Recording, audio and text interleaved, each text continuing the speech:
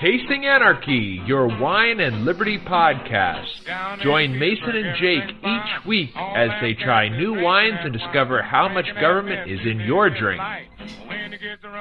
Hello and welcome to another episode of Sauerkraut Lovers. I didn't tell you about my latest purchase that should be here tomorrow or the next day. No, tell me about it. So I bought a kraut pounder. So like when you're making sauerkraut, you know, you're supposed, like, some of the recipes have you like hand bruising the leaves and squeezing them and trying to get all the liquid out of them ahead of time. Yeah. And then putting them in the fermentation, or the jar you're going to use to ferment. And then like a lot of people will like muddle them basically. Mm-hmm. And that's what the kraut pounder is for, is smashing down the sauerkraut. Oh, okay. So, you know, several years ago, I bought my wife a, pretty nice hand-turned rolling pin. Oh, and okay. That's the only thing that's close to a kraut pounder that we have. So I've held off on making sauerkraut because I don't think my wife would appreciate me. Oh, yeah, smashing up cabbage with a rolling pin. Yeah, with her really nice rolling pin. So, yeah, like it's... hopefully that'll get here, and then I'll do a sauerkraut, or do my first sauerkraut. And then, because I've got 6 64-ounce mason jars. Mm-hmm. So I'm going to do like one weekend, do one, and then start the next one the next weekend. So that way, you kind of have that rotation going. And then I'll only do 2 at a time at first, because I kind of don't know how quickly I'm going to go through the sauerkraut. Because I just don't know how much it's going to actually make compared to what I've been buying. Because like I've been trying to weigh my food more, and not like I haven't done like, the like micronutrient measurement and all that stuff. It's like, you need to have this amount of, weight and volume of food. But I've been like, okay, like I get this like barrel jar of sauerkraut. It's like, it's not like a big jar, like a big barrel. It's just shaped like a barrel. It's like a small jar. And sure. I've been doing about 4 ounces of sauerkraut with each of the time I eat it. So I'm kind of like, okay, if I'm making my own, I don't have to limit myself to 4 ounces. But half the time, like now, I don't finish my entire lunch. Because like I've just either have been making too much lunch, I guess, or what? I don't know. So I'm like, okay, well, I don't need that much. But I'm like, I don't want to be out of sauerkraut and then be like, oh, now I got to start the process again and go back to buying sauerkraut. Like I was when I was making kombucha. I was like, well, I don't really have a way to like start another round of this because I need just a couple more bottles, and I didn't have those. So, well, that sounds good. I eat a lot of sauerkraut. Victoria started eating a lot more kimchi, which I like. I like it in like small. I wouldn't even say in small doses. I do like kimchi. Mm-hmm. I prefer it like in stuff. So like kimchi in ramen, or kimchi. Like there's this like kimchi chicken that they make at the one Korean place that is really good. And I don't know what my dogs are barking at, but and it's like hot kimchi, not spicy hot, but like cooked kimchi with chicken. It's really good. Mm-hmm. I don't know what else. I don't know how else to describe it. It's almost like sweet and sour chicken, but with kimchi and not with like sweet stuff. Yeah, like I've never had cabbage rolls, but they always sound good, that sort of stuff. Yeah. But like both my wife and I do not like kimchi. Oh, interesting. Okay. Super funny. It's funny because like my friend growing up, his mom and my brother were like, so like my friend's mom growing up is like still my mom's probably best friend, and her husband is like one of my dad's best friends. So they know my uncle who's mentally handicapped, and like when he's got a birthday, they come over and like celebrate with the family. They treat him real nice. So when he was having his last birthday at his original apartment that he moved out of, like the family house out of, and he'd been in there for like almost 12 years. So he was having his last birthday party there.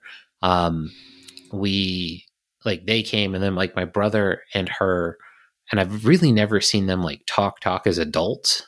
But like they were talking as adults, and it was like they were talking about the best places to get kimchi in Hampton Roads. I was just like, gross.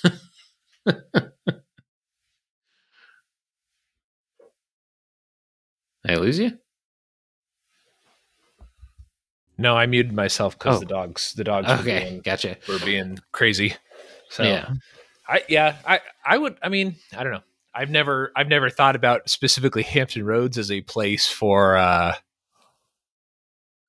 kimchi in particular. But then again, there's lots of good ethnic type food in this area, and I don't really think of DFW as like the Asian food capital of the world or anything like that. But there's a ton of good sushi, a ton of good. Actually, we should bring you. No, you like just plain old regular rolls, right? Or just plain old regular sushi, just rice and sushi, maybe with some seaweed, or just regular old sushi. I mean, like that's the thing is like I don't like the ones with cream cheese, but I'll eat the ones that are like the dragon roll and like where it's got like all the extra crazy crap on it. Okay. But like my favorite is like the eel roll because it's cooked. But like I really like the sauce. Like I would probably eat raw eel if they served it, but it's a cooked roll, and I really like the eel sauce.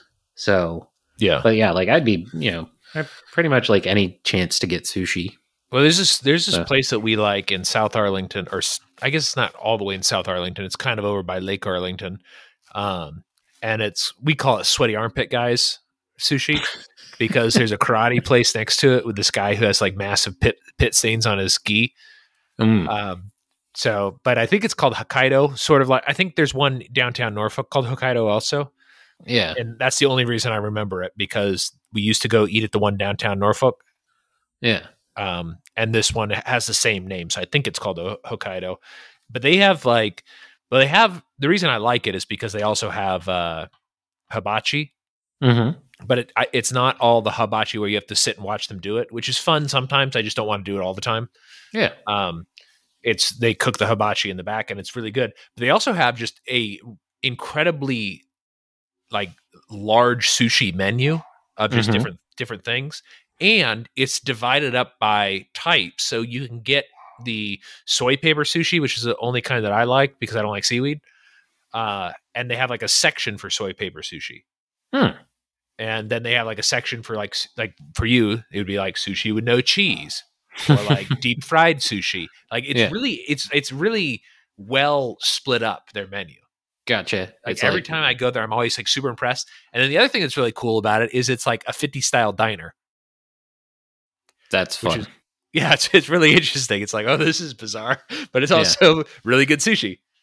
Yeah, Hokkaido is the name of like Honshu is the big island, is in the southern so there's Okinawa, which is its own island, and then there's Honshu, which is where like Tokyo is. Okay. But it's that big part of the Japan, and then Hokkaido is the northern island. Oh, like okay, that makes sense. The big northern island. I mean, like there's a bunch. Obviously, I mean, it's a volcanic chain. Sure. There's a bunch of islands in Japan, but like, so Hokkaido just happens to be the northern island. Oh, that's the one where those other people that were like hunted to extinction used to live. The white-looking Japanese people. I probably know what you're talking about, but it doesn't come to mind at the moment. So yeah, they're like a completely different people. They're like big ape men. Is what they always are described as in like anime and stuff, but they're based off of these people who live up there that are like they're not Asians. I guess they probably are because they're in Asia, but they're like a different type of people. They're not like the Japanese. Yeah. So it's kind of like some of like the Mongolian and like the Eastern, like there's like Russia. Yeah, I know. Yeah, it's like Eastern Russian kind of. Yeah. It's interesting, but I guess like who's the older ninja in Naruto who's obsessed with boobs? Kakashi, and he's like into frogs, or he's like a frog guy. Oh yeah. Like I don't remember his name. I think he's based off of those people. Oh, that makes sense. Yeah, because they like that style of character, I think, is based off of these like wild people who live up there. Wild men, yeah. It's interesting. Well, there goes Foxy again. So let's get into the alcohol talk of this. I was going to say, you mean the accident of what you did that ended up being like interesting this afternoon? Which accident? where you like accidentally published the site. Oh, I did. Yeah. Well, I didn't accidentally publish it. I did it on purpose. I was trying to test it out to make sure I could pay with Bitcoin. Yeah. But I was like, I don't know how to test this without just like publishing it and then actually doing a transaction.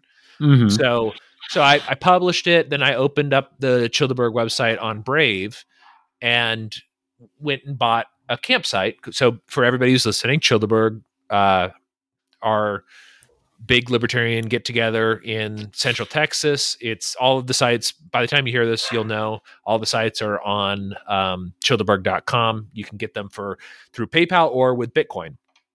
And I'll probably be adding some other payment methods. I was going to say, or finding Jacob and giving him cash in person. That's true. You could do that. Yeah. You can give me cash. We've got a lot. It's going to be a really good year, but I wanted to test it out to make sure I could pay in Bitcoin. And, well, Foxy's getting close. Let me close the door real quick. Yeah, sure. She's been extra grumpy. Mulder beat her up the other day. Oof. And, like, I wouldn't say badly, but bad enough that she was bleeding. Oof. And but she instigated it. Mm-hmm. And I kind of felt bad. I didn't stop it. I probably should have stopped it right away. But I was like, I'm just going to let him beat her up a little bit so that she stops biting him in the face whenever he tries to come in the back door. Yeah. And so she did this to him. Like she takes medicine. So I had just given her medicine. I always put it in this peanut butter, like this sticky peanut butter stuff. Mm-hmm. And so she ate it, and then immediately after she ate it, she ran to the back door to like bark at him because he wanted to come in. And I was like, all right, I'll open the door. And she immediately ran out and bit him in the face. And I think he smelled the peanut butter and got a little too interested. And then so she bit him in the face again. And I think she did it too hard. And he just flipped out and like knocked her over and started like biting her. And I was like, you know what? I'm going to let him do it because she's such a bitch that she needs to learn her lesson, and he needs to basically just establish that he's not going to get bit in the face every time he wants to come in the house. But I think I probably should have separated him right away because he ended up hurting her. Mm-hmm. And I mean, not so badly that like she just has like a little spot on her neck where where he broke the skin. But yeah, I mean, he wasn't going to kill her. He clearly, yeah. But now she's even more bitchy. So like she didn't learn her lesson. Wounded pride, man. Yeah, it drives me nuts. And so she's just in his face all the time. But anyways, back to the Bitcoin story.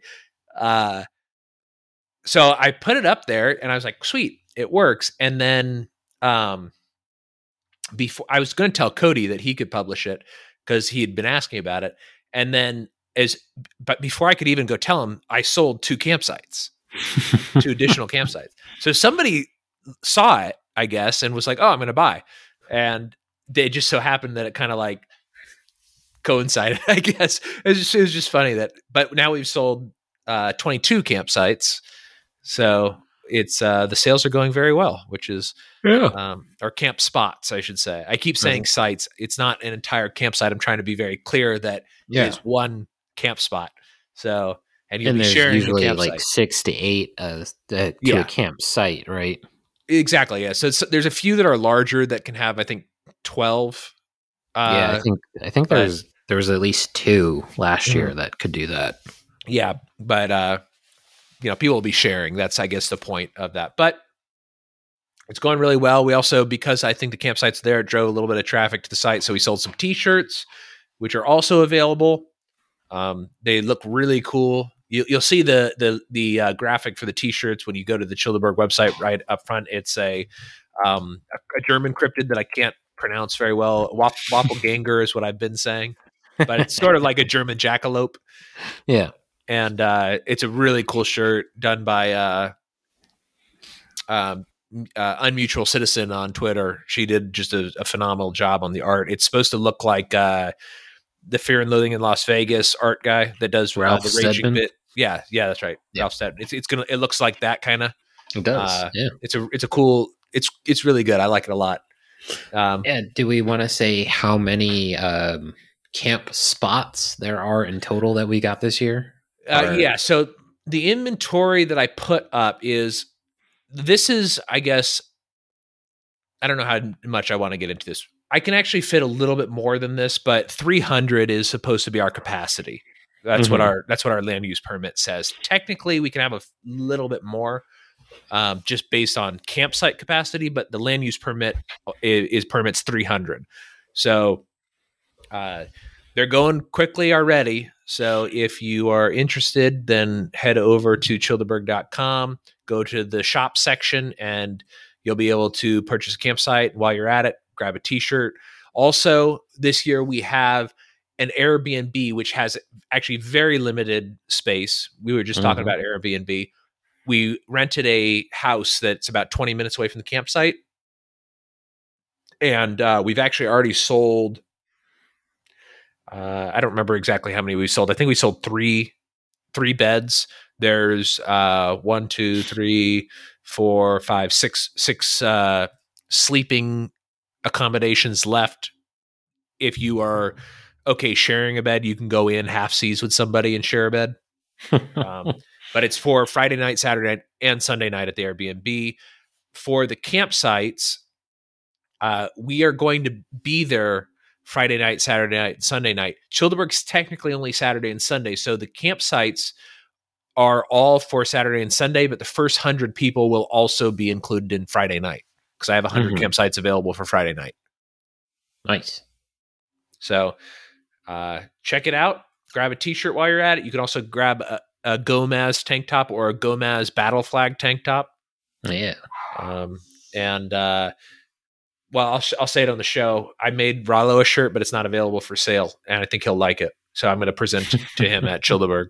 Nice. It's a special one. It's a Bitcoin shirt. I was going to say, like, I don't know how you got, like, like the laser cat eye shirt. Oh, yeah.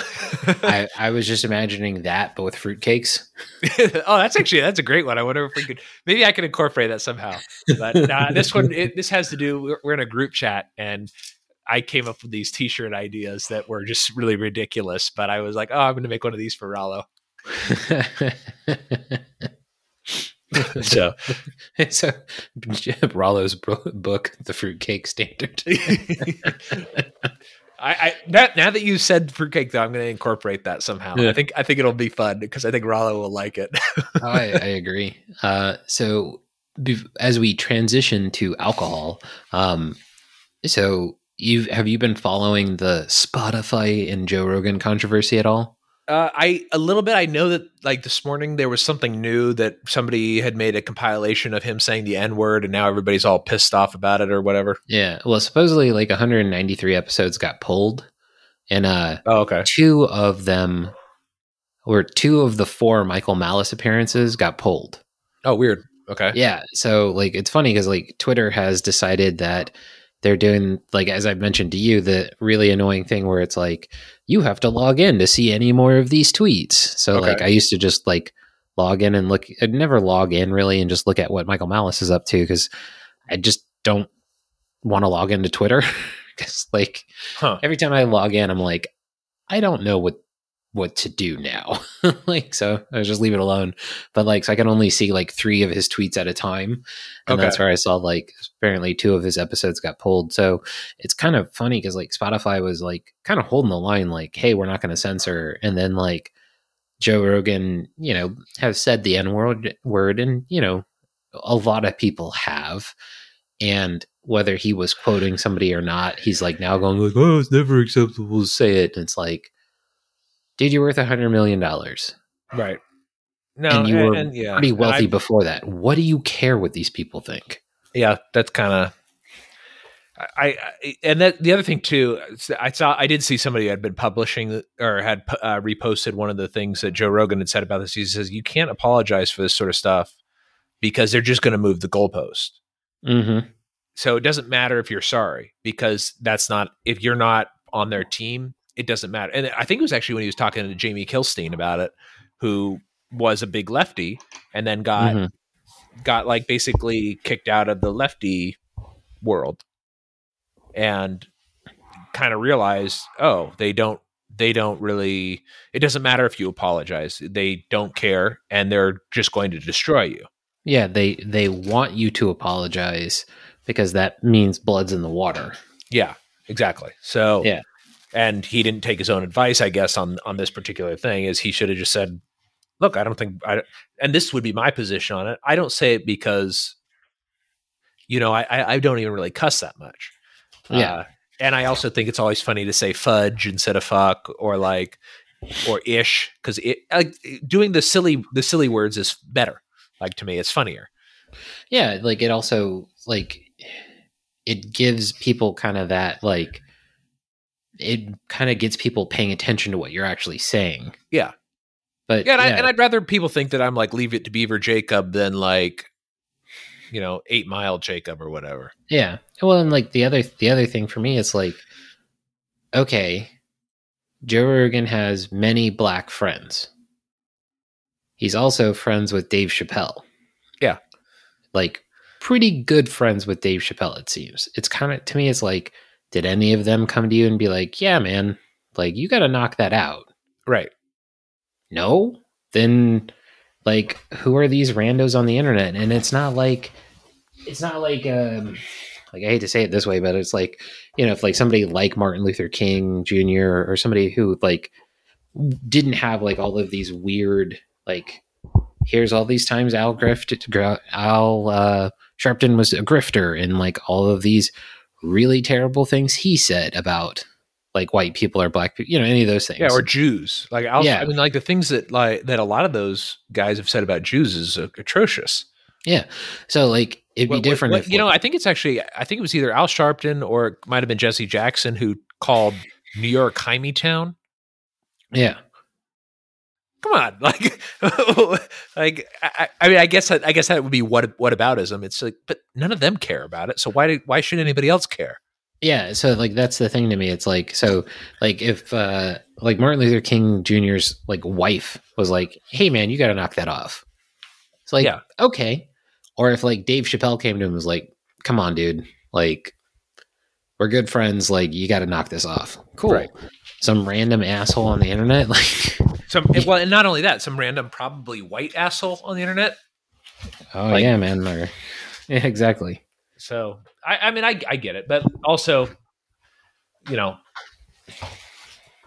it's the times we live in, I guess. So if somebody comes and tries to cancel us or whatever, but let's get into the alcohol talk. Yes. Oh, actually, what was your point though on that? Because I remember you brought it up. And no, it was just the fact that 2 of Michael Malice's episodes have been removed. Oh, yeah, and I always liked his episodes. I like Malice a lot. Yeah, Malice is as people in the leftist camp would say, is their spirit animal or whatever. I don't always agree with his takes, but I learn the most about my own thinking when I have a knee-jerk reaction, and then Malice is kind of I was hoping to catch people who think they're libertarians or anarchists with that knee-jerk reaction. Yeah. And then it's not that I think necessarily that his take on it is correct, but a lot of the times it's very instructive of okay, what more could I be thinking about? Right. Yeah. I think that's a good way to think about it. All right. I do have a beer to review. You want me to review it? Yeah. So there is a brewery from my understanding, this is a new brewery. I have never actually tried their stuff. Mm-hmm. It's Trinity Forest Brewing Company. It's in Dallas, South Dallas. Okay. I think it's actually in Cedars. I could be wrong. Let me look it up real quick. Trinity Forest Brewing Company. Let's see. This riveting podcast episode while I'm looking things up. It is in South Dallas. So yeah. So it's referencing the Trinity Forest, which makes sense that it's in off the Trinity River, because that actually goes through here. The big park that we go to, that's 16,000 acres or 1,600 acres or whatever. Probably not 16,000, probably 1,600. But that's the big park by our house that we like to go to a lot because it's got a lot of trails, and that's off the Trinity River as well. Cool. So it's called, and anyway, so this one, I've never heard of them before. Let's see if their About Us section tells me when they were founded. They all look young. It does not say when they were founded. but it's new to me. But it was in Tom Thumb. We went there to get Victoria some flowers, and you guys don't have Tom Thumb out there, do you? No. Okay, it's I think it's owned by Albertsons, and I think Albertsons and Safeway, like that company. Mm-hmm. And it's sort of like if I was to compare it, I would compare it to like the defunct Farm Fresh. It's kind of fancier, yeah, and a little bit more expensive, but they have a really good beer selection.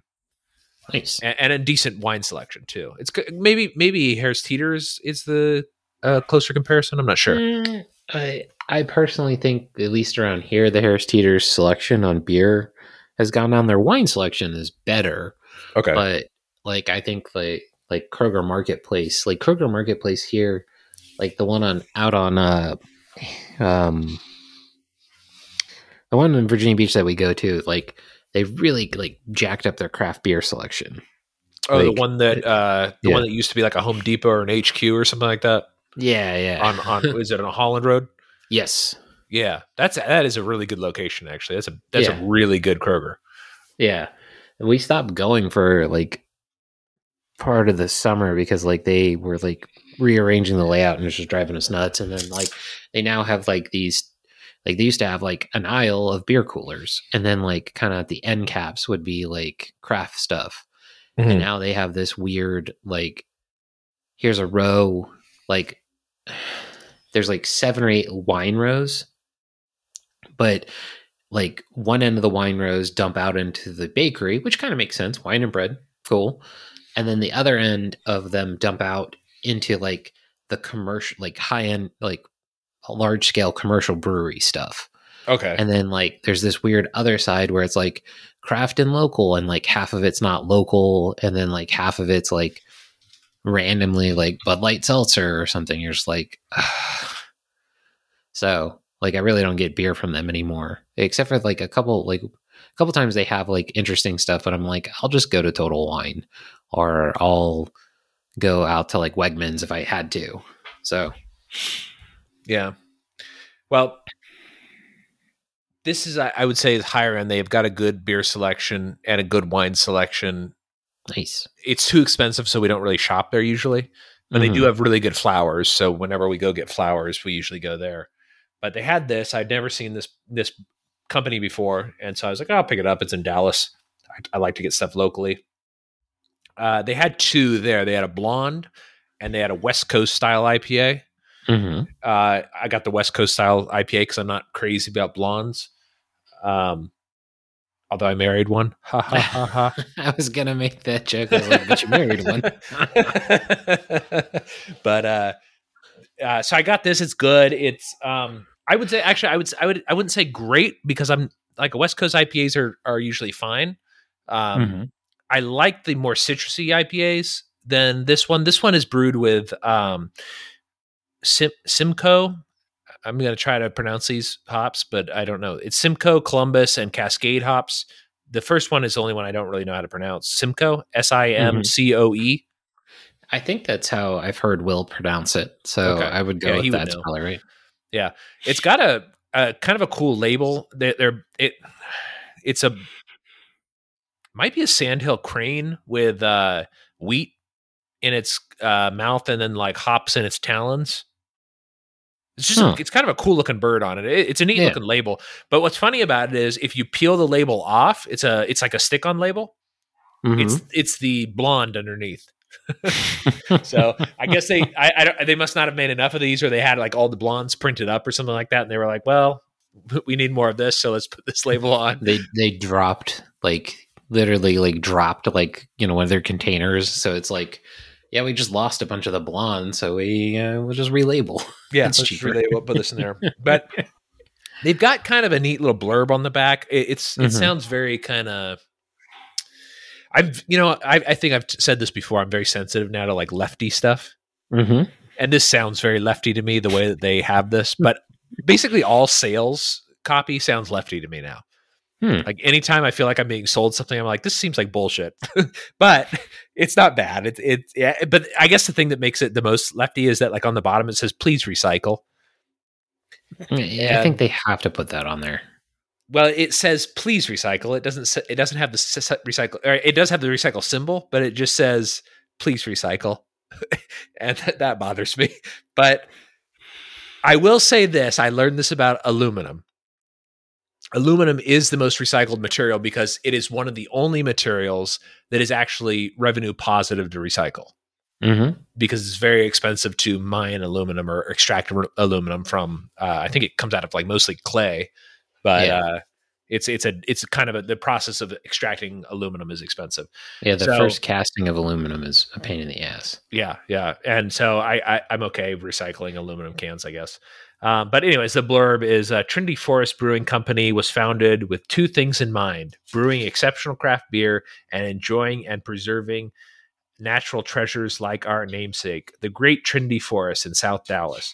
By using locally sourced ingredients, sustainable brewing techniques, and volunteering, we use beer to give back to nature and to surrounding communities. Grab a Trinity Forest beer and savor your own little slice of nature.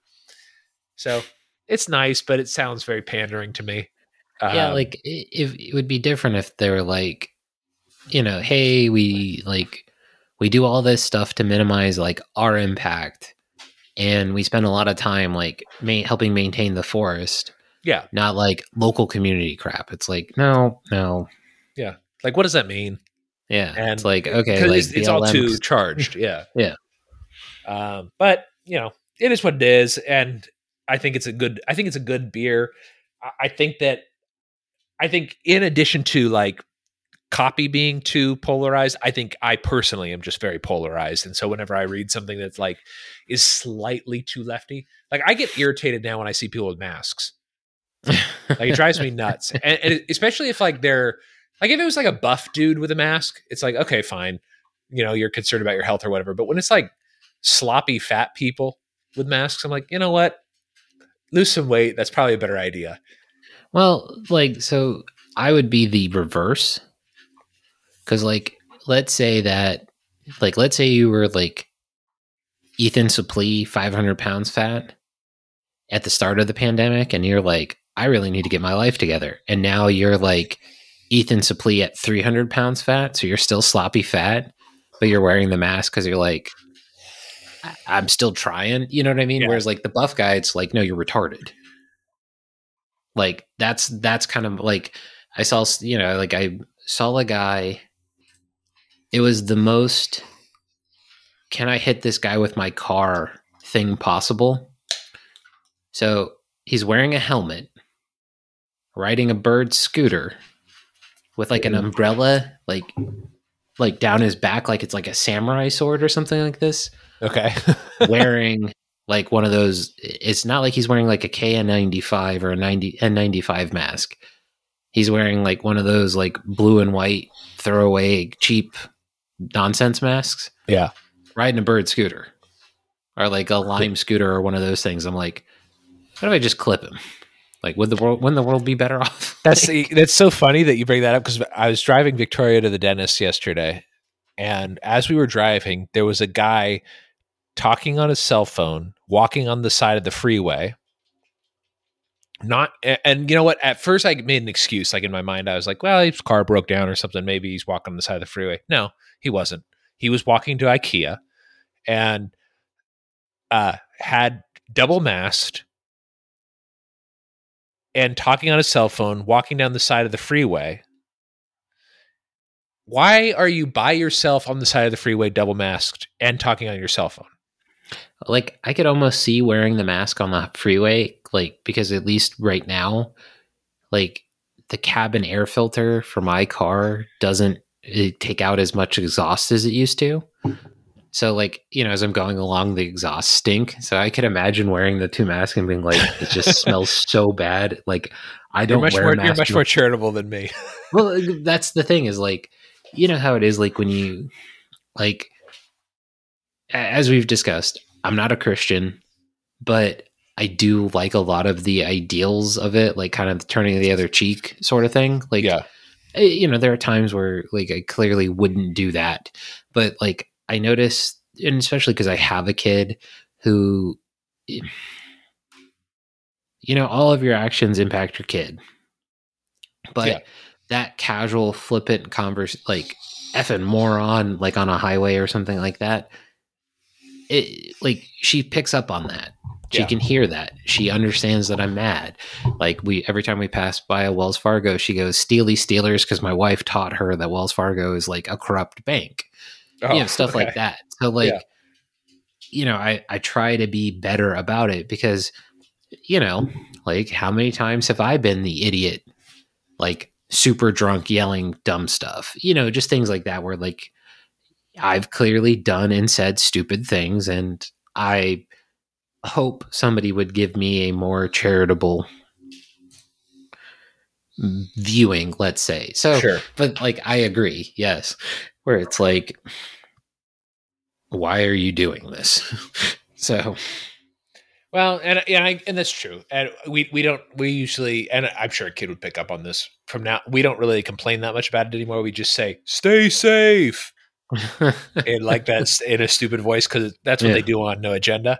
So we just say, "Stay safe" in a stupid voice, and that's our our comment anytime we see anybody with a mask on. I get it. It's probably here to stay. And I think that's what annoys me about it is that it's here to stay, and it's like before these last 2 years, if I had ever seen somebody with a mask, I'd be like, oh, okay, whatever. And, Victoria used to wear a mask once in a while if she was sick or something like that, or had like the sniffles and was going out. And I appreciate that. That's good. I don't want to do that anymore. Like, even when I don't feel well, I don't want to do it. Well, but I think it's like probably a nice thing to do. I'm just like, you know what? If I have the sniffles, I'm just not going out. Yeah. Like, I think that's the better choice.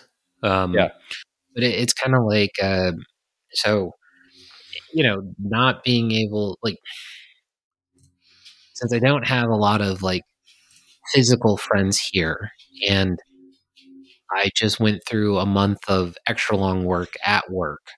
Like, I text Will every once in a while. Like, I can reach out to Agora Brewing. Like, you and I talk all day pretty much, but like, I don't like talk to a lot of libertarians. So like when Richard Grove was on Thaddeus Russell's show, I was like, who is this guy? I've never heard him before.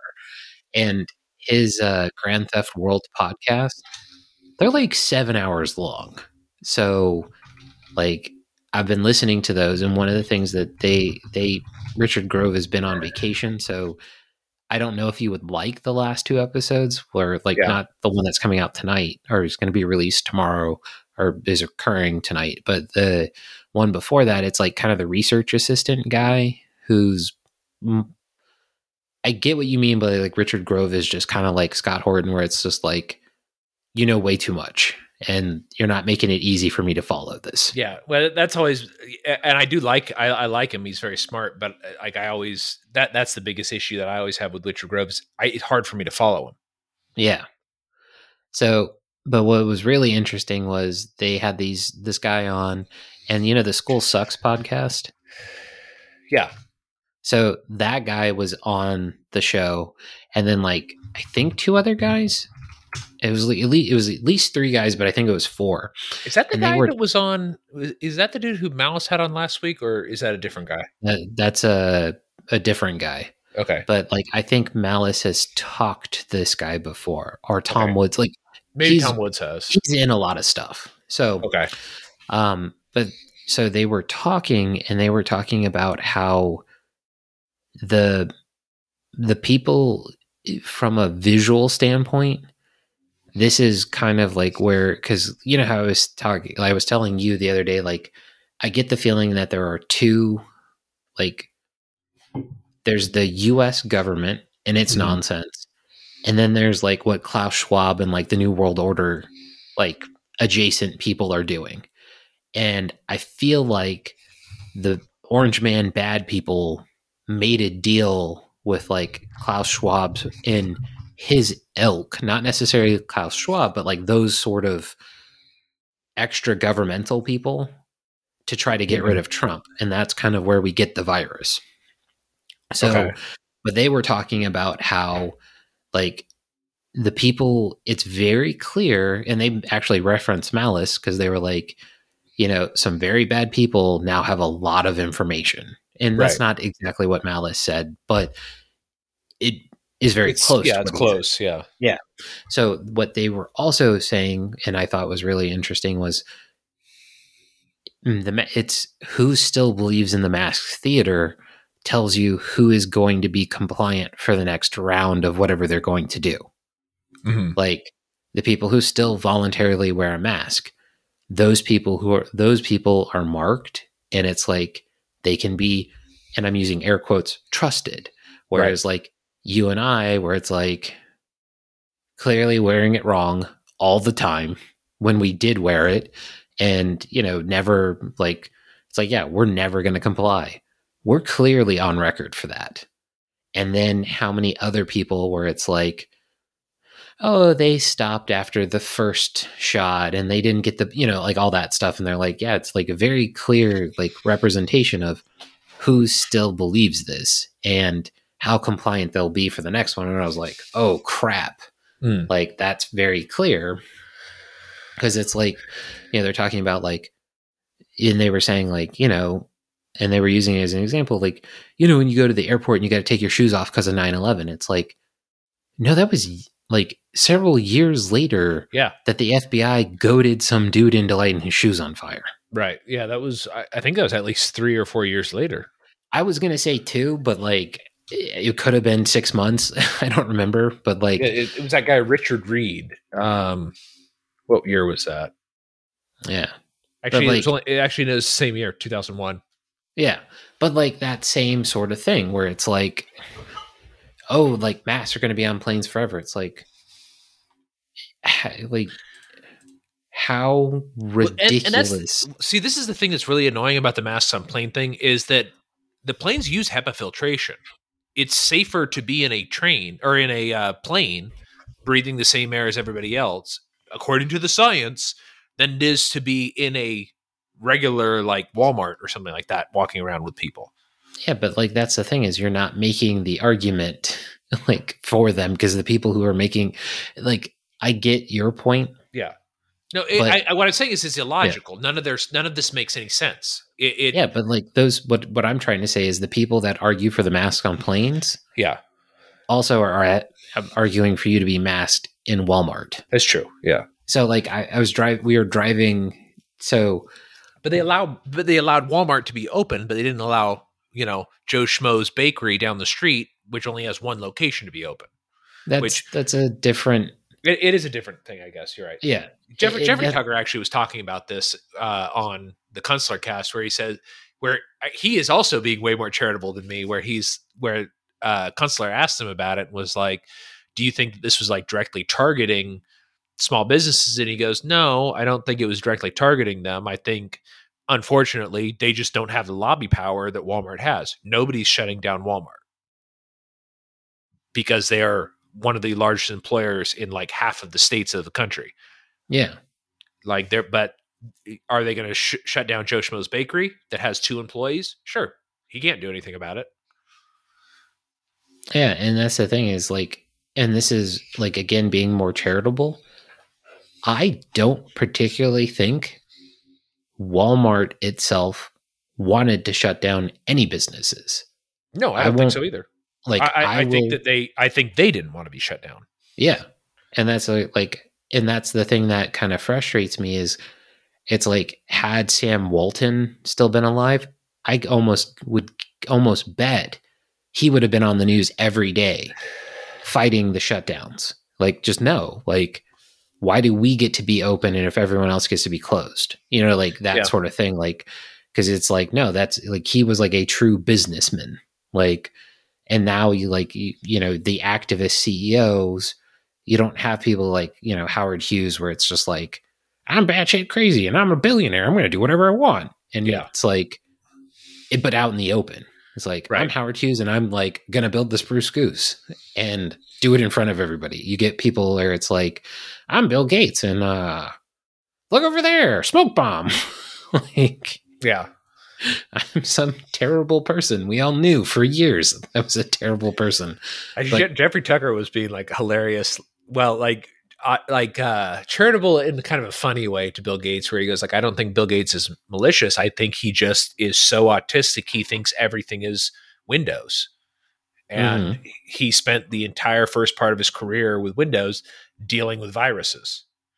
Yeah. Which I don't think is true. I think his company created a lot of those viruses, but or competing companies created the viruses to make money off of antiviruses. But that's one of, maybe we'll lose listeners from this. This is one of the things that McAfee has been accused of. And I remember reading one thing going like, oh, that actually sounds probable, that McAfee got his start creating viruses and then creating the medicine for the viruses, basically. And that's how he got wealthy from his antivirus software. It's because he would introduce those viruses and he knew how they worked. But like, you could almost argue from like I hate to like take that like you're a parent narrative. Yeah. But it's like people who pay hackers to find 0-day exploits. Yeah. Like, yeah. Yeah, they do pen testing. I mean, that's like, very lucrative.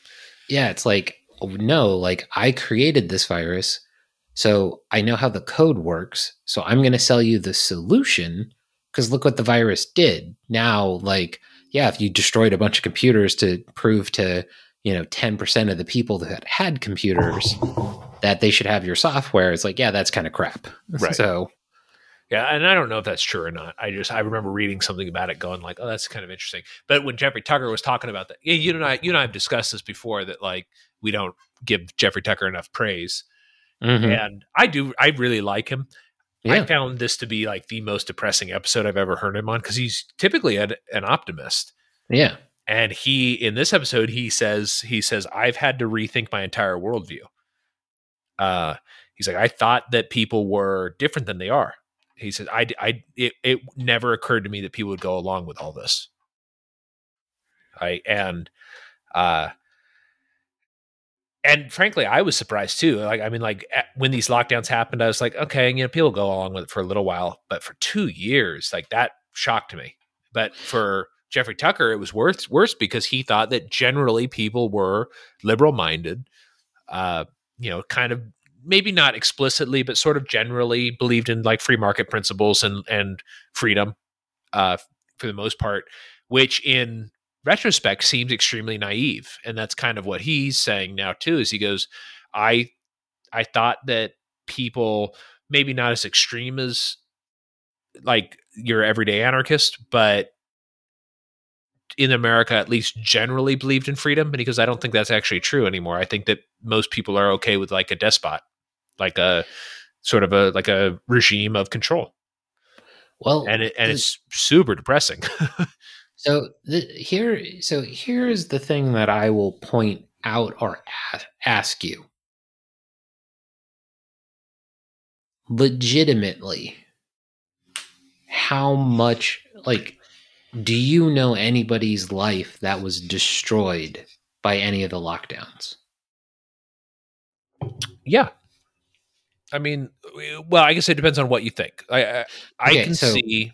I mean, so I do know people who've lost their jobs. Okay. I do know people. The thing that I'm most worried about are kids who put on a lot of weight and will probably never lose it. As somebody who used to be very heavy, and it was very, very difficult for me to lose weight, if you are a kid who used to be a regular kid, just a regular, normal kid, not fat or anything like that, and then you spent 2 years locked in your house and put on a whole bunch of weight that you wouldn't have already put on otherwise, it is going to be, and also develop the habits now of being a fat kid. It is going to be so difficult for you to break those habits. It was like, I still have those habits and I'm almost a 35-year-old man. Like it's so hard for me to get motivated to not play Poly Bridge 2 on my computer for 5 hours at a time and drink, Dr. Pepper all day long or whatever. It's something I have to consciously work at all the time. And I know that not everybody has my sort of, I don't know what you call it, but like my will to power or whatever, like to, So I think this is going, and I think it's going to be long term. And I've seen people where like, actually, there's one guy I work with. We saw each other for the first time a couple months ago when we went back to the office for a week, and I was like, "Oh my God, you've gotten fat!" Like I was shocked. Yeah, at how, and it hadn't been. I mean, I guess it has been a long time, but like, I put on a little bit of weight this whole time, not that much, but a little bit, and when I saw him, I was just like, oh my God, like I cannot like, and his life's not ruined, but he is so much heavier and it's so much easier to put on weight than it is to lose weight. And that is true for millions of Americans. Yeah. But so here is what I want everybody who is thinking like Jeffrey Tucker to remember. For the most part, at least as far as I can see and tell, like this wasn't the Depression, where it's like, hey, the farm failed, now it's been foreclosed upon, and there's nothing. Like, like how, like if you want to think about it this way, like, could you get another job tomorrow? Right now, yes. Yeah. No. Like now, I think that I don't think everything has fallen into place for us to fully realize what was done over the last 2 years. Correct. So this is my point. Is I don't think the pain hit in the way you and I perceived it to because of the loss of freedom. You know what I mean? Like the idea that we had enough money theoretically to go, I'm going to buy a plane ticket to Brazil and I'm just going to go to Brazil for a week. Yeah. Would we actually have done it? No. But we both could have afforded to have done it, even if it was putting it on a credit card. And it wasn't going to ruin us. It wasn't going to destroy our lives or anything like that. And we were going to be destitute because we made this goofy decision. Mm-hmm. But like, there are so few people of consequence that got hurt by this.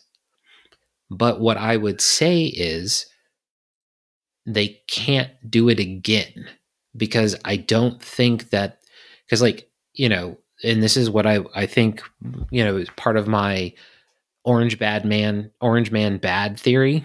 Yeah. Is they spasmed so hard over Trump.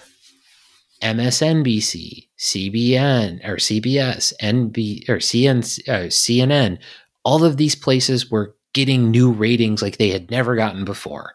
They had started not to reverse the decline, but they were holding it off. And they were like, and so then when the pandemic started coming out, people were watching the news and paying attention to the mainstream media. They've lost that. Yeah, that's They're true. never going to have that control again. Like Joe Rogan starts talking, and then like all of the Twitterverse and, these things that's like, let's go Brandon. They can't stomp that out. But how did they distract from the fact that Joe Biden can't put two fucking sentences together? War in Ukraine.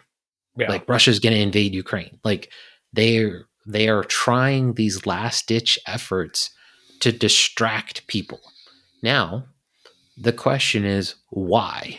Like, what is there out there that they're either doing or is coming that they need to distract people from? It's like, oh, we supposedly killed the, leader of ISIS who was gaining ground in Syria. It's like, what the fuck? Are we still in Syria? You know what I mean? Like that kind of like distraction element. So I think like this is one of those things where like Britain's removed all but like the very basic, like not even very basic, but they basically removed everything. Yeah. Denmark has removed everything, just done. And I don't think that like, New York, it's never coming back. Like New York State is lost. California, I wouldn't be surprised if somebody like beat Newsom in the next election, because they're just like, yeah, no matter what, you didn't do the right thing. Like whether he didn't lock down hard enough, you know what I mean? Like that sort of thing. And it's like Terry McAuliffe lost, but not because of COVID policy, but what he was saying about children. Yeah. Well, and that seems to be kind of what the new, the new battleground is I guess people are kind of like, we're over the COVID thing. At least Virginia was this way. And I think it's going to be I think the governor's election here in Texas is going to be pretty hilarious. The Beto thinks he's going to make some sort of showing. I think he's going to just get destroyed. Unfortunately, who I would like to get the nomination in Texas, Don Huffington, but Don Huffins, I would like him to do it because I think that Abbott should be punished for locking down for as long as he did here. Because I don't think he had the power, and I think that the governors that are now being seen as like conservative heroes should be, if they lock down, and I think this is true for DeSantis too, who got his act together, pretty quickly. I don't think they should be people should allow them to forget that. Like Abbott did not have none of these governors had the authority to become little dictators. Yeah. And they should not be they should be excluded from political life for the rest of their lives. Well, like I was listening to Radio Rothbard a couple weeks ago. Yeah. And they were thinking that, and I think it was Radio Rothbard, that like Abbott might get primaried and not actually be the candidate. Now, that's kind of always the hope. So like there's actually, I think actually all three of the main challengers for Abbott are good challengers. I don't think any of them will succeed, but I do think that it will drive Abbott right and make it more unpleasant for Democrats to move to Texas, or not Democrats, liberally, like leftist minded people. I think the Democrats that are moving to Texas for the most part don't care. They're just like, yeah, we're from California or wherever, but we vote Democrat because it's just the way it is. But I think for the most part, they are apathetic to like politically apathetic. Yeah. But like, this is the thing. It's like, a conservative's just out of power. You know what I mean? Like so to me, like, I don't like Abbott might be different because like DeSantis seems to be different. Like, but he seems kind of, and like Kristi Noem, they both kind of seem to be like, we're going to lean into this and actually lean into it, and Kristi start. Noem, I think, is the real deal. She never locked down. Correct. And her statement right away when people were asking her about it was, I don't have the authority to do this. No governors have the authority to do this. Yeah. But like, that's the correct response. I don't think it's the correct response. I think it's proven to be the correct response. I don't think she knows that if a state had a law in the books that would allow it or not. I don't disagree. I agree. There's not a single state that had enough power in the governorship to declare that all businesses had to be locked down. It doesn't matter what their state of emergency says. It doesn't matter. The governor does not have that power, and none of the states had their legislative body pass these laws until much later. Let's take a step back.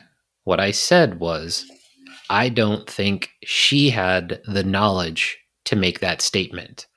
I'm not saying she was wrong, and I see what you're saying. Okay. I don't care what some shithead in Richmond writes down on a piece of paper that says, that's true. I've got the authority to do this or not. That's true. I don't care. But what my point is, like guys like DeSantis, he's leaning into being more conservative. Yeah. And actually doing stuff about it and getting laws passed. But like, that's my big concern with the idea of like a Republican sweep in November is we're back to like what, remember like when Trump had all three and couldn't get shit done. Right. Yeah. And it's a very similar example is going on right now is the Democrats have all three and can't get anything done. Or not the things that they want. Yeah. But they don't have all three. Like they don't even have the margin Trump did. That's true. Yeah. And couldn't get stuff done.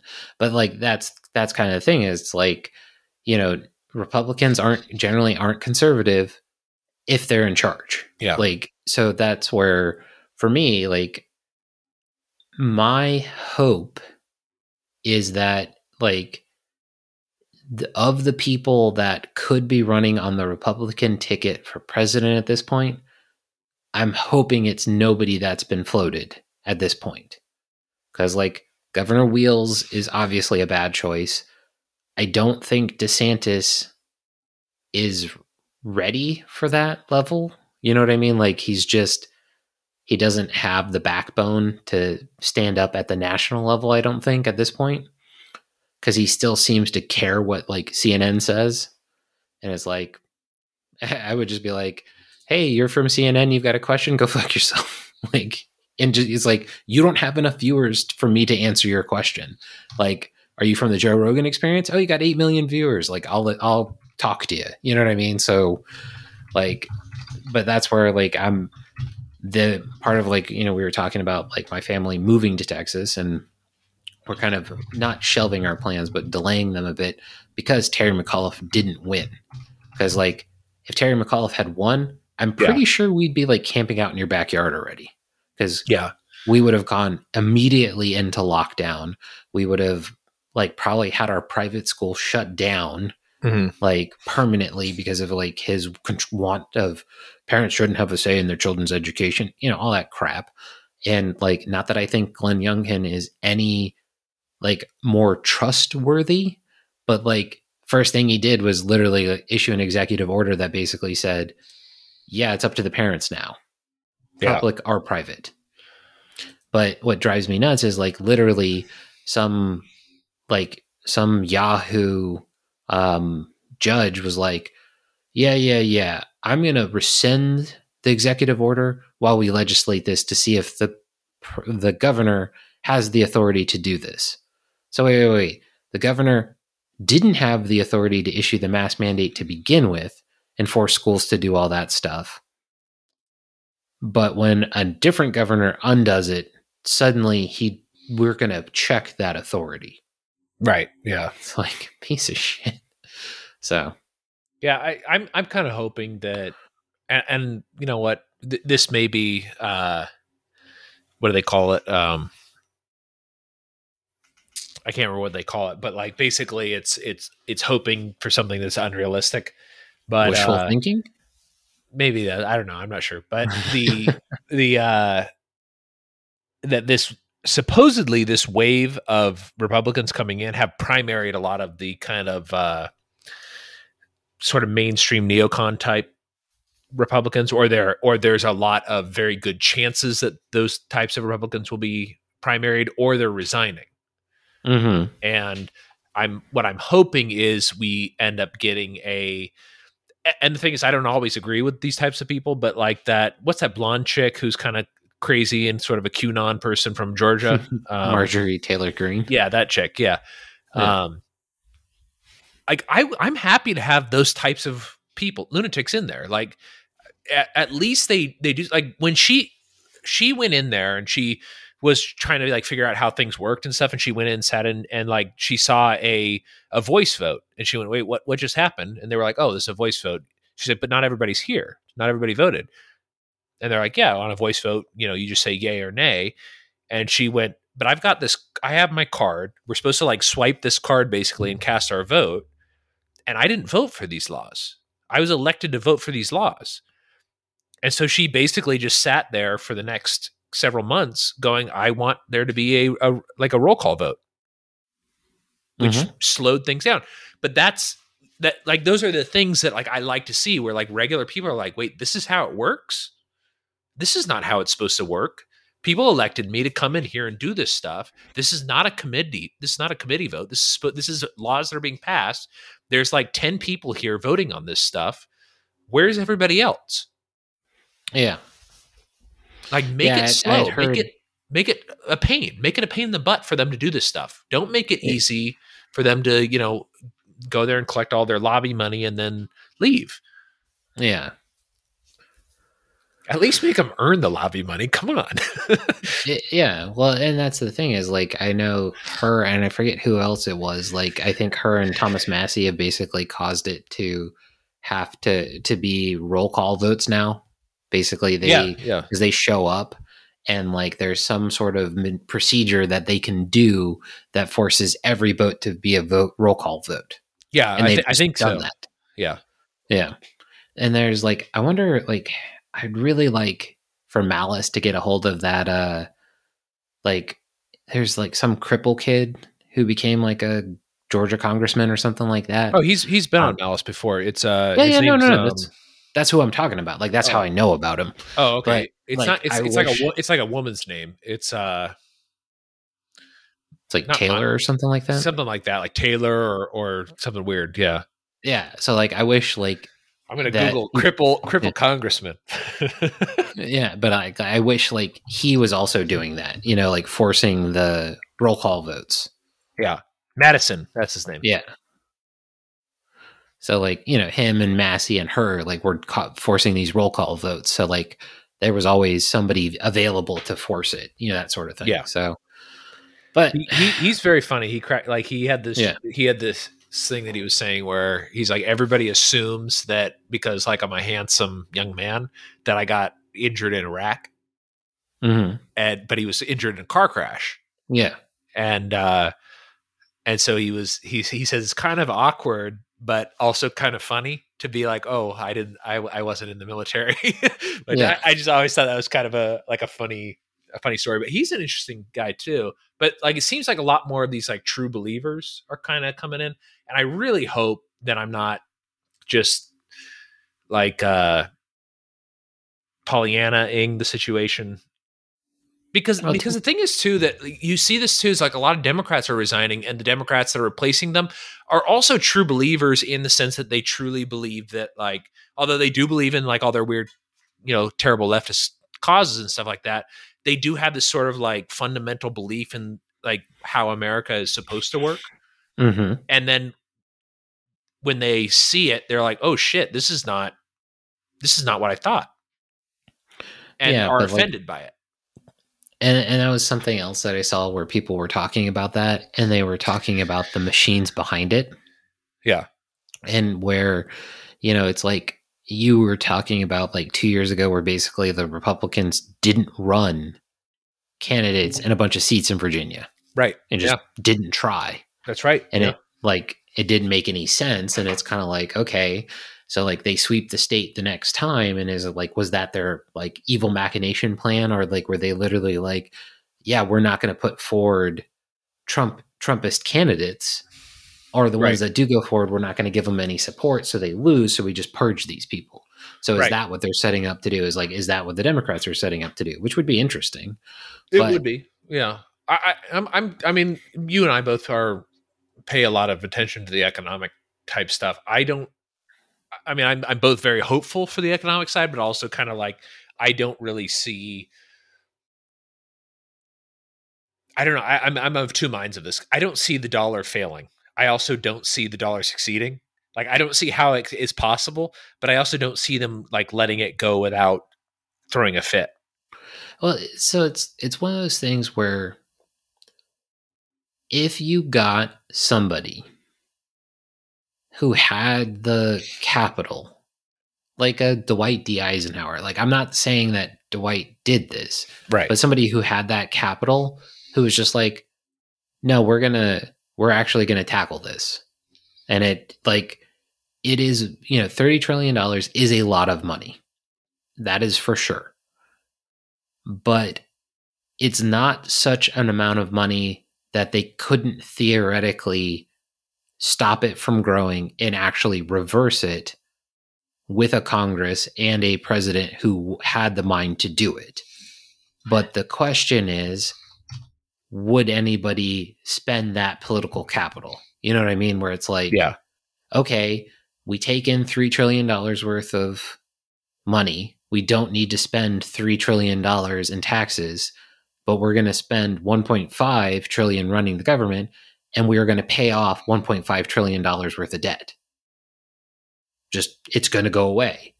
And, you know, one of the things that, like, there's all these weird funding mechanisms that the government uses, like, you know, the, like, 20-year treasury, 30-year treasuries, and like, but then they have like these weird other interest term bonds. Like, they could restructure a lot of the debt too. Sure. Yeah. If they had this plan in place. But, that's one of those things where it's like, you can't spend $80 billion or $800 billion every year on the military and reduce the deficit. Sure. Yeah. And like, I was listening to, again, the Radio Rothbard podcast, and they were talking about how basically the Navy's like got this, like a lot of the government wants to pivot to fight China. And it's like, China can't get over here, but like our Navy isn't designed to have ship to ship combat. Right. And then like one of the things that is like super kind of terrifying is like, did you see or hear about any of the fighting in Azerbaijan and the other, like Armenia? Yeah. Or the recent fighting, or the war over the summer or the spring. Right. Yeah. I mean, I paid attention to it because I'm me, but yeah, I didn't overly pay attention to it because I was just like, I don't really care. But did you see that basically tanks are no longer a thing? Yeah. Yeah. They like just swarmed and destroyed tanks. And that's one of the things that like despite everything, the M1A1 or the M1, whatever variant of the Abram tank, still one of the best mainline battle tanks. And then like the one that like Armenia was fielding, like that got destroyed in these drone swarms. Yeah. Weren't Abrams tanks, but they weren't far off of it. Right. It wasn't like they were old T-55s. That was one of the big things that like somebody was pointing out about the supposed pending invasion of Ukraine by Russia, where they're like, well, they've got a bunch of tanks. It's like, yeah, I mean, I guess they do, but like, and that was kind of my point was like, if you looked at like Georgia and Azerbaijan and all this stuff that happened recently, it's like, this is just not the way war is fought now. Yeah, they do have a lot of tanks. It's true. And you know what, given the right circumstances, they may work. If this was kind of one of the things like the Russo-Japanese War, where like the Russians were like, we have these unstoppable cavalry units, and the Japanese were like, we don't do that anymore. Yeah, we do modern warfare with machine guns, and we will just mow you down. And that's basically how that was resolved. And I could see that sort of same type of thing. Or a good example was the German invasion of Belgium in World War I, where the Germans were like, we're going to march in here. And the Belgians killed like 40,000 German soldiers in one battle. Mm-hmm. And they lost, but they killed 40,000 people. Yeah, because the Germans were marching 1.2 million. Yeah. And it was just an insane amount. Like at a certain point, the bodies stacked up so high, they were using those as cover. Yeah. Like so it's kind of like one of those types of things where it's like, if both parties decide that they're going to fight a Cold War style conventional war, maybe this is as serious as they say. But first of all, going back, according to Ukraine, this is not a big deal. Like this is something that's been going on since April. Nothing has changed. Yeah. The United States is the one who's making it that something has happened. And according to the Ukrainian officials, which I don't know if they're telling the truth either. I mean, they're all corrupt as well, but they're saying, no, the Russia has massed these troops on our border since April. Nothing has changed since then. There's not a pending invasion of Ukraine. You guys are saying there's a pending invasion of Ukraine. We've got this under control. We have diplomatic channels open. This is a tough situation, but it's also, I think the quote from Zelensky in Ukraine was, I'm president of Ukraine. I am in Ukraine. I think I know the situation better than Joe Biden. And Joe Biden's like, I've taken more of your money than Probably. You have. That's true. So I know the situation a lot better. I'm getting phone calls. Zelensky, I feel bad for him. He's a really funny comedian. And it's unfortunate. I feel bad for him for taking this job because he could still just be doing the comedy shows that he used to do that Victoria used to have me watch, and the few that had subtitles were hilarious. Yeah. I think I've told you about his game shows. Like he had these great game shows where like amateur comedians, they come on and then it's him and this other comedian, and they watch the amateur comedian do his like set, and and then there's a third comedian in the background, and that third comedian's watching the two professional comedians, and if one of them laughs, he hits the buzzer, and the amateur comedian moves to the next level. Yeah. So like they have to make him laugh a certain number of times. And I thought this was like the greatest format for a game show, because it makes it kind of caters towards a very specific type of comedy, because it's got to be done within a certain amount of time. But I just thought the format was really good, and I could just imagine like two American comedians watching a amateur comedian make them laugh. And I've seen this kind of thing done. Like, what was that show that Roseanne used to do? Roseanne was a host and Norm Macdonald was a host, and then like amateur comedians would come up and do something and they would critique them. I have no idea. And it was really good. But I remember this, like, because this gay guy did this joke about Christians where this guy quoted the Bible at him, and he's like, if you're going to quote your favorite book, I'm going to quote my favorite book. And then he quoted Harry Potter to him.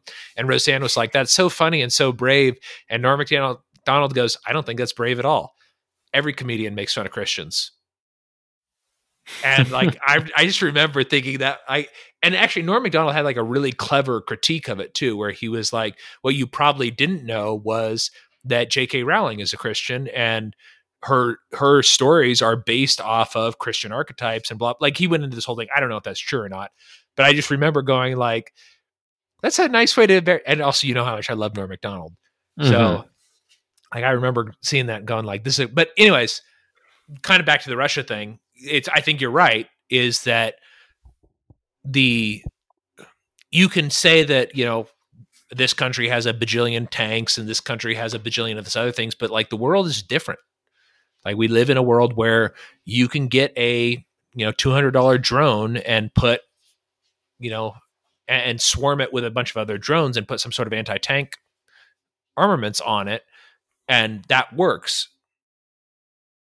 You know, have you ever seen, I don't think it's a Dirty Dozen. It's this one where they get all these like bad guy. It's starring Lee Marvin, and he's like in this regiment. It's Lee Marvin. It's the dude from Death Wish. It's a really like good Bad movie. Company or something like that. It might be the Bad Company, and they basically go into these war games, and they're all of the worst people from the military, but they won't follow any of the rules, and so they end up winning this like impossible situation because they keep doing stuff like, in the war games, you're supposed to wear like a blue armband or a red armband to differentiate your team, and they find this out in advance, and so they have both armbands and they just switch them. Like, they do things like that where like they play dirty. So it's kind of that same thing. And this is sort of how the Americans won the revolution, where it's like the British they're like, this is the way you fight a war. And the Americans are like, why would we do that? Or I'm going to shoot your officer of horse. Yeah. Well, we've mentioned this a bunch of times before, where like, I think it was the British who visited America, and they looked at our trains and they were like, this is impossible. How can your trains be this long? And the Americans are like, what do you mean? We just add more cars. And they're like, no, the train will break in the middle. And they're like, why would it break in the middle? We just add more cars until it stops working. And it's that sort of mindset where if or another good example would be Afghanistan, where the Taliban, who are not great people, just go, we're just not giving up because we think that you are devil incarnate, and we are just going to continue fighting you forever. Yeah. And that's the thing is like, and this is the thing that I'm kind of leading us back. And like, this is kind of the last point, because I got to get to bed. But like we fought Afghanistan like we were fighting Americans. Mm-hmm. If the police station suddenly exploded, a bunch of Americans would be like, whatever you want, Overlord. And there would be, you know, people who would fight back and would never give up and that sort of thing. But like we fought like we were fighting Westerners, and they're like, yeah, you know, the last guys just came in here and killed a bunch of people that said they were in charge. I didn't listen to that asshole. I didn't listen to that asshole's dad, and I killed his granddad. So like, we stomped the Soviets out of the ground, and like, they weren't here, you know, like thank God we don't fight like we did in World War II, where we just carpet bomb civilians. Yeah. But it's like, yeah, there's a reason. As soon as we switch to tactical warfare, which is trying to replicate where we just killed armies before, shit stopped working. Like, look at Mosul. It's like, how did we destroy Mosul and make it so that ISIS can never come back to Mosul? We destroyed Mosul. Yeah. Like, we bombed it into oblivion, so there's no place for them to be. Right. Like, but I got to get to bed. So you can go to Childerberg.com, get your camp spot, not campsite. Though if you wanted to buy a campsite's worth of spots, you could. You can buy 8. You got to buy 8. Yeah. And we'll put you together with your 8. We'll do our best. So from there, but yeah, you can go to Childerberg.com for that. You can follow Childerberg on Twitter for any additional updates or news.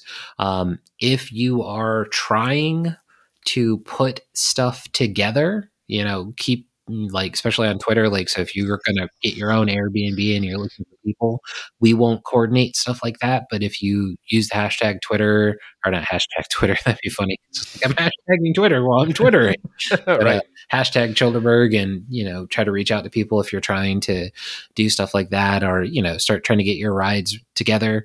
So the 28th through the 30th, or am I going backwards with the dates again? Where are the dates again this year?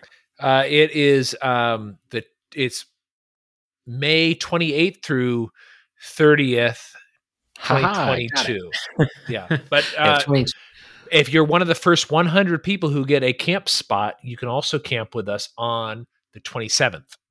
Yeah. So, and that's going to be at the Muleshoe Bend Recreational Area, and we will have more fun and exciting news to come as we can tell people about it. That's right. That's true. Stay free, everybody. Stay free.